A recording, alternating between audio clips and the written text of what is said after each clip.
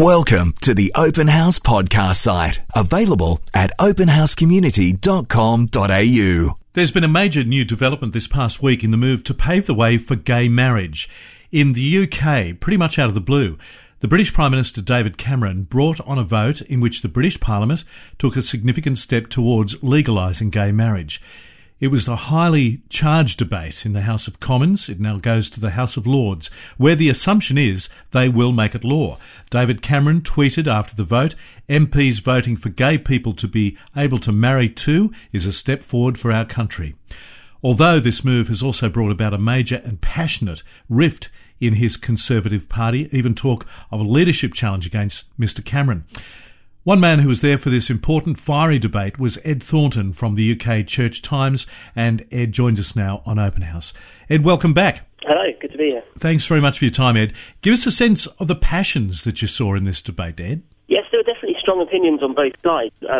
Number of MPs actually who said they were Christians getting up to speak passionately in favour of same-sex marriage legislation and saying that as Christians they support it because they think this is about equality and social justice, and also that promoting the institution of marriage is a positive thing for society. So there are indeed also many Conservative MPs saying that as well, saying as Conservatives we think that marriage ought to be encouraged among people. And a lot of people saying, the gender of the person that someone loves shouldn't be something that excludes them from getting married. There were, on the other hand, quite a lot of MPs speaking against. Some of the older ones in particular saying, either they think this is wrong in principle or that they've had many letters from constituents opposing this. Some Conservatives deeply uncomfortable that this wasn't in the Conservative Party manifesto at the 2010 election, so asking why are we doing this? There are surely other priorities, such as the economy, jobs, things like that. It's caused great, as you mentioned, a great division among Conservative Party activists, and a lot of Conservative MPs saying, well, this is just a massive headache for us and it doesn't really bring us much gain. So in terms of timing, lots of people were shocked that it came on. Why was this vote brought on now at this particular time? Well, it's difficult to say. It was a bit quick because the Prime Minister seemed to have given assurances not long ago that they weren't planning to bring in same-sex marriage, and certainly when civil partnerships were introduced in the UK in 2005, the Labour ministers then said this is not a next stage towards same-sex marriage, it will stop here. Many people would say it's David Cameron trying to modernise his party, show that they've come into the 21st century. I mean, polls show that younger people tend to be more in favour of same-sex marriage and older people against it, so it might be a way of attracting younger people. It's also, I think, something he thinks is right in principle.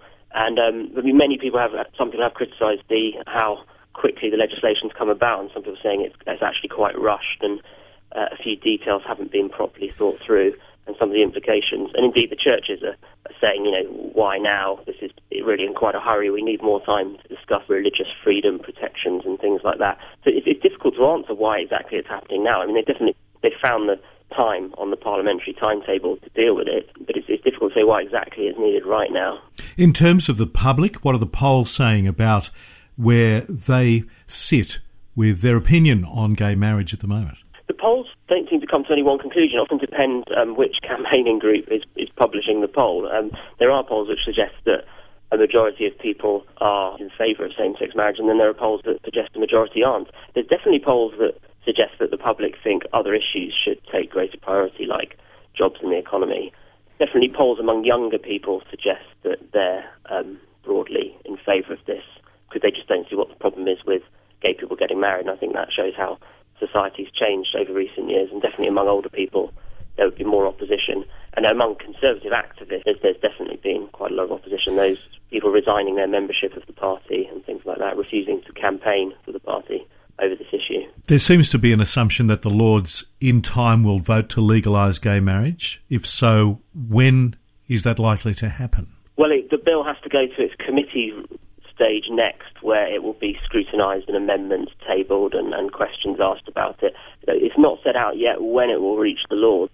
I mean, the main campaign group called the Coalition for Marriage, which is opposing the bill, has said they think it will encounter significant opposition in the Lords, and maybe some amendments which change substantial parts of the bill at the very least. So the opponents really seem to be putting their hope in the Lords opposing this and at least making some changes to the bill. You mentioned the churches. Where does this leave the churches, this law, if it comes into effect? won't actually force them to conduct gay marriages?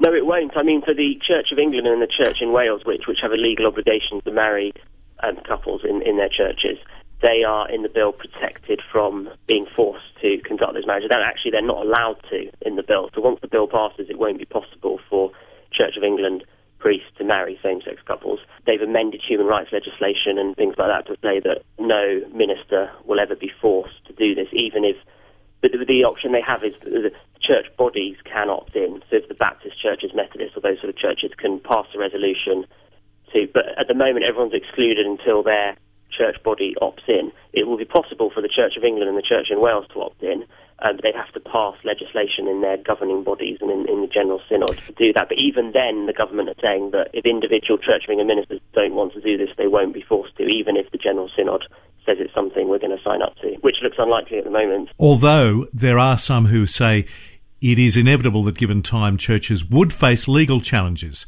if they turned away gay couples wanting to marry. Yes, well, that's what campaigners have said. That's what the Church of England lawyers have said. They've said that the protections in the bill aren't as watertight as the government suggests, and they say a lot of it, particularly with case law, it needs case to establish a precedent and to test the law. So they're saying it might well be that a minister or church gets a legal challenge.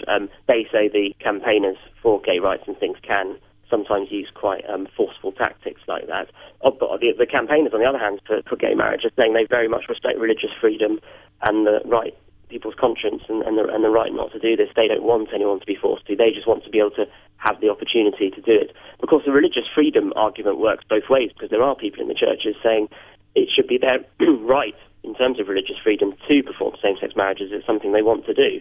And those people think it's something that is blessed by God, and it's wrong to prevent people from being married in churches and prevent ministers who want to from marrying same-sex couples. There'll be a lot of people around the world following it very closely as it unfolds. Ed Thornton, thanks very much for the update. Thank you. We hope you enjoyed this Open House podcast, thanks to Christian Super and Real World Technology Solutions. To hear more from Open House, visit openhousecommunity.com.au.